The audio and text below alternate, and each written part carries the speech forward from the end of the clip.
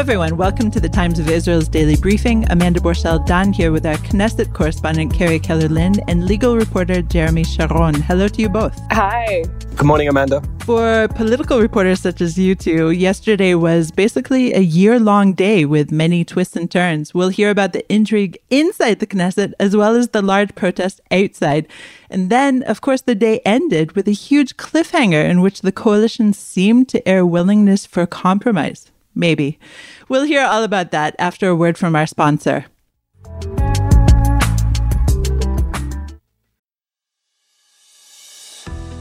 Do you or your clients have a commercial collection matter that's going nowhere? The Sarachek Law Firm specializes in the most challenging collection matters, whether it is a single matter or a portfolio of cases. They are based in New York with relationships around the world. Sarachek's proprietary databases and tried and proven methods have earned them an unmatched reputation for success in getting their clients what they're owed. They work on a contingency fee basis, so they're only compensated when they succeed. The Sarachek Law Team strongly supports Israel. You can reach the Sarachek team at www.saracheklawfirm.com. That's SARACHEK lawfirm.com or at 646-403-9775. The proceeding is an attorney advertisement and past results are no guarantee of future performance.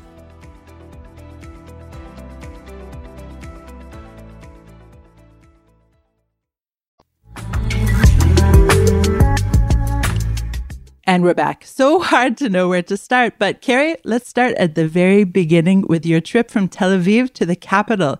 Not your normal experience during the commute, I understand. No, I took the train, Amanda, because roads were already closed in Jerusalem and people warned about really extreme traffic.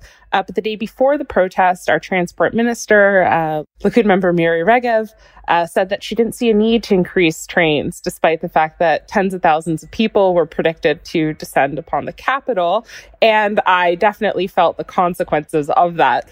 Although Israel Railways ultimately did increase train service, it was packed like a sardine can. I've never before, Amanda, seen lines to get into the station or people being left on the tracks, unable to get into the cars.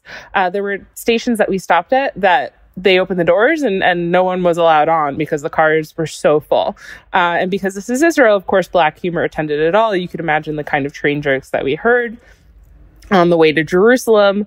And then once we got there, very much so kind of greeted by this exultant, congratulatory, I'd even say, spirit, where once the protesters looked up and saw kind of lines of hundreds of people streaming up these very, very long escalators that take you from the underground train station to the surface, started kind of cheering themselves with a kol hakavod, sort of like a congratulations on us being here, and chanting democracy and playing drums. There's a very like festive attitude that really accompanied people to the march itself. It took me about an hour to fight through.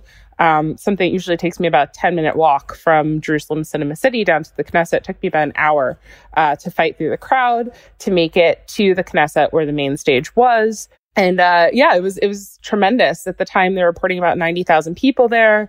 I saw on Channel 12 last night, they said it was maybe about 250,000 who descended upon Jerusalem. But one thing to note, that while this number of people were moving on the capital, what happened inside the Knesset almost felt completely disconnected. Because despite the fact that 90,000 to 250,000 people were standing at its gate, members of the coalition very handily passed through and approved for the first reading the subject of the protest, the first volley of judicial reform. Okay, so Jeremy, that obviously takes us to you. You were inside the Knesset during the storming Constitution Committee, which was headed by MK Simcha Rothman. Now, before you dive in, I just want to remind listeners that we interviewed Rothman for our new weekly What Matters Now podcast series. And if you listeners want to hear what one of the architects of the judicial overhaul has to say, please check out What Matters Now to hear Rothman in his own words. Now, back to you, Jeremy. I understand that Rothman wasn't, shall we say, brooking opposition during the meeting. Tell us in more detail what went on there. Well, throughout this entire process, Rothman has been accused of riding roughshod over the regulations of the committee and general, the regular process for committee hearings and how legislation should be advanced. Yesterday, things got really out of control. I mean, I've never seen anything like it. The scenes inside the committee were just extraordinary. There was opposition MKs jumping over the committee table, marching down to the front of the committee and violently gesturing towards Rothman. They were resisting being ejected from the committee hall by the Knesset orderlies when Rothman ordered them out. There was chants of busha, which there's chants of shame, a chants of disgrace. There's also a nice moment at the beginning when it was a bit more calmer, when they were kind of singing a well-known Israeli song, kind of declaring their loyalty and patriotism to the country. You know, really wild scenes, and actually continued outside of the committee room once some of these MKs, or a lot of them I should say, had been ejected by Rothman. Again, violently remonstrating with orderlies. At one point, a parliamentary aide was ejected from the building itself, and an MK marched outside and dragged her back in, and screaming at these orderlies saying, you know, who are you? You can't do this. This is nothing to do with you, and you're not allowed to do this kind of thing. So really, really intense objections, really intense scenes, and perhaps crossed the line to a certain extent. I'm not sure that's exactly the standard of parliamentary behaviour we'd want to see, but I think obviously it reflects the intensity of feeling around this very controversial issue. Now, let's go back to the protest before we dive into the issues after the break. As you mentioned, Carrie, the police estimate about 90,000 people attended. Other people put it at 130. Some high-tech group affiliated with the demonstrators, it must be said, even went as high as 300,000. But regardless, how did you see this protest compared to those that you've attended on Saturday nights in Tel Aviv, where we've also heard numbers as high as 120,000, etc.? What was really tremendous about this protest, Amanda, is that people took a vacation day in order to attend it. Whereas previous large protests have been on Saturday nights, this protest, largely attended by secular working Israel, was on a Monday. People took vacation days from work. Some companies let them take the day as kind of a strike, something that was organized by the protest community. And some people took their kids out of school to attend with them. A lot of schools sort of did an Italian strike. At least that's what they called in Hebrew, Shvita Italkit, whereby they didn't teach the normal curriculum, but instead we're going to learn civics all day. And so, you know, they decide they can take their kids out for the day with them and experience this. It was really tremendous to experience this. This is the first time that I've experienced something like this in Israel. Of course, people harken back to Oslo, to protests against Begin in the 80s. This is not the first time Israel's seen protests on this scale. But I think what is really tremendous is that it keeps being framed as part of the political opposition, but it doesn't come from the political opposition. This is an independently and actually loosely organized protest. There are some main protest stalwarts who are leading this, and that would be the Movement for Quality Government, an organization called Black Flags, and another called Prime Minister, which were really essential during the Balfour protests in 2020. But there are dozens to 100 different small organizers involved in this. There's no official leader of the protest movement, and is definitely not being directed by politicians. In fact, when they spoke, several politicians from the opposition did speak yesterday. It was kind of a surprise last-minute organization. You know, it was to the point that it's kind of funny that one thing that's being proposed is that if the sides were to accept President Herzog's proposal and freeze legislation for a week and come to the table and discuss things, something that's also been discussed is, hey, could protests stop too? And no, politicians have no control over these protests. Politicians can't tell 90 to 300,000 people that you can't come on the streets, especially because they are not directing them. So this is really incredible how this continues to be such a loosely organized conglomerate that has really sprung up in the last 6 weeks and has been able to deliver. And one thing I also want to say about the protest is that although most of the people there would not express this opinion, the protest leaders are pretty clear that they expect this legislation to go through. They don't think that the coalition will stop for the sake of this. And there's a few reasons for that. One, if you look at the protests, we say 300,000 people is a lot. People have reminded me that this is, quote, the funeral of of a second-tier Haredi rabbi, right? So these are not the largest numbers we've seen on Israel streets, but more so, they think that this will be a fight that ultimately makes its way to the Supreme Court. They think this is a fight that will be more drawn out. And they think that these protests are key for raising the conversation, for enabling civil society, such as various economists and financial leaders, to weigh in on the issue and to raise awareness for the issue rather than an expectation that would stop the initial legislative process itself. Okay, let's go to a short break and then we'll talk about the legislative process. I got married this Monday. In the middle of a war. You are not a soldier anymore. You are 50 years old. What is the matter with you? It's like a couple of kilometers from here. Like, my friend has a 4x4. Let's just go cut across the fields and go get him. Israel Stories, Wartime Diaries. Voices that try to capture slivers of life right now. And he told me, take with you a sleeping bag and a tent and just go. I texted him after I was told that he was killed. From their eyes, I was a traitor. Everybody needs their blankie, their teddy bear, something to make them feel safe. I'm just another grandfather looking after his grandchild while his son is off at war. These children of Hamas now will be the killer of my children. I desperately wanted to talk about sex during my eulogy for Ido. Everyone has to choose to be optimistic because we don't have room for pessimism. Check out Israel Story wherever you get your podcasts.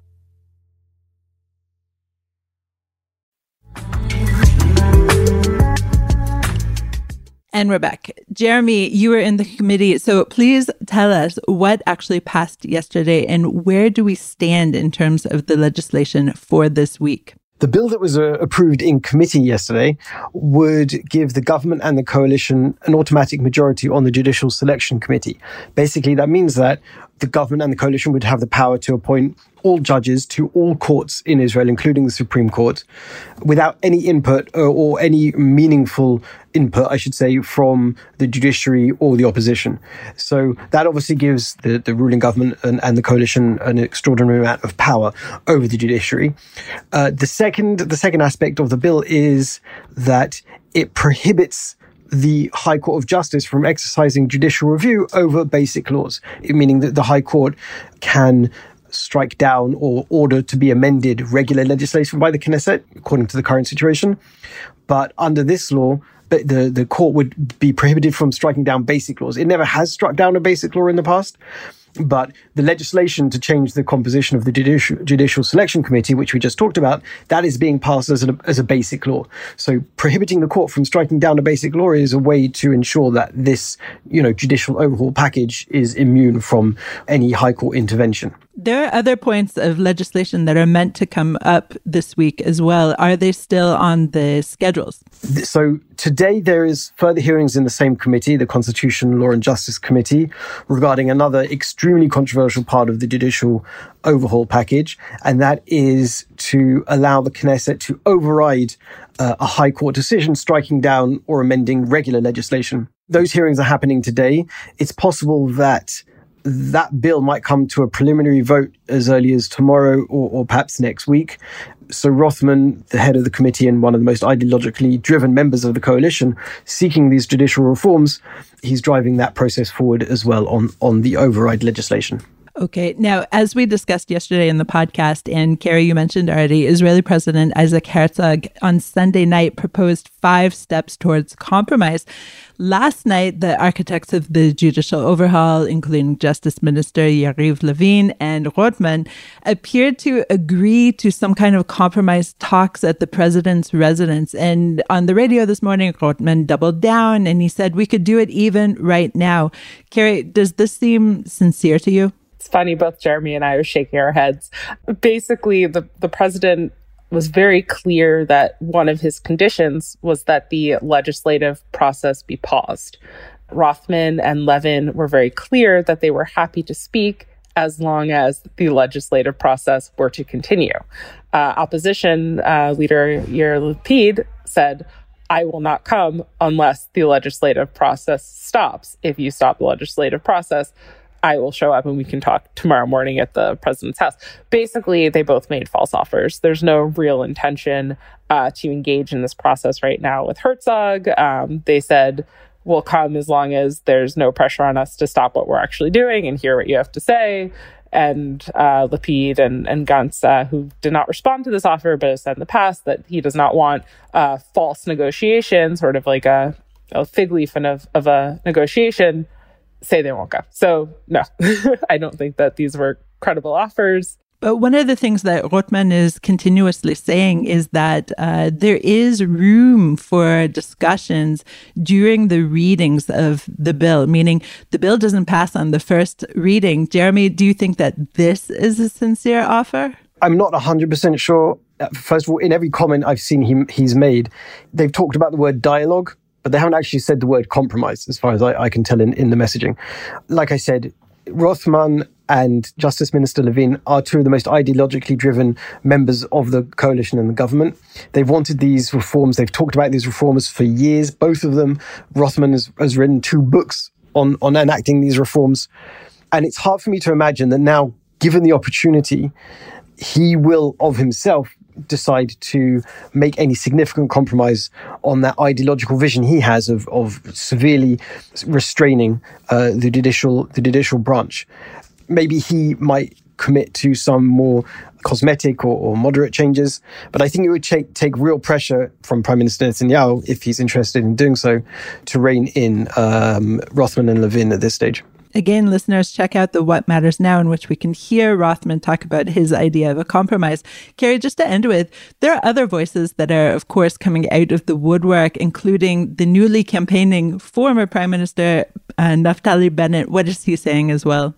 Bennett, who is a right-wing leader, has been a long-time advocate of judicial reform. He says that the system does need reform, but he thinks that the way that the coalition's currently going about it is inappropriate, and he suggested both sides sort of take a 10-day or 1 week or 10-day cooling off period to discuss things. Of course, no one's really listening to Bennett right now. It's just interesting that he's saying this coming out of the woodwork.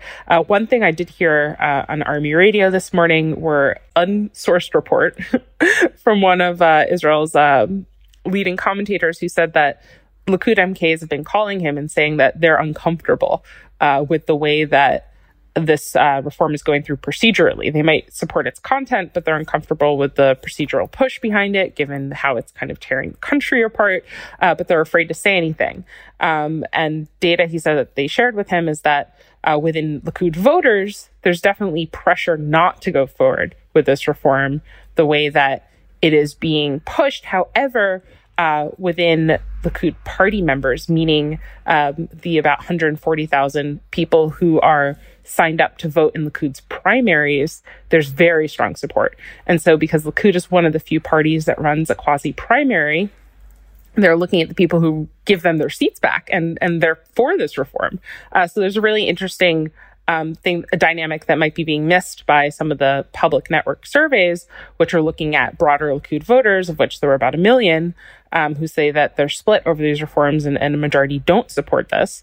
Meanwhile, the people who are closest in the party and registered party voters do. So fascinating. Carrie, Jeremy, thank you so much for sharing all of your insight and the color from the scenes yesterday. Thank you very much. Pleasure. Thanks, Amanda.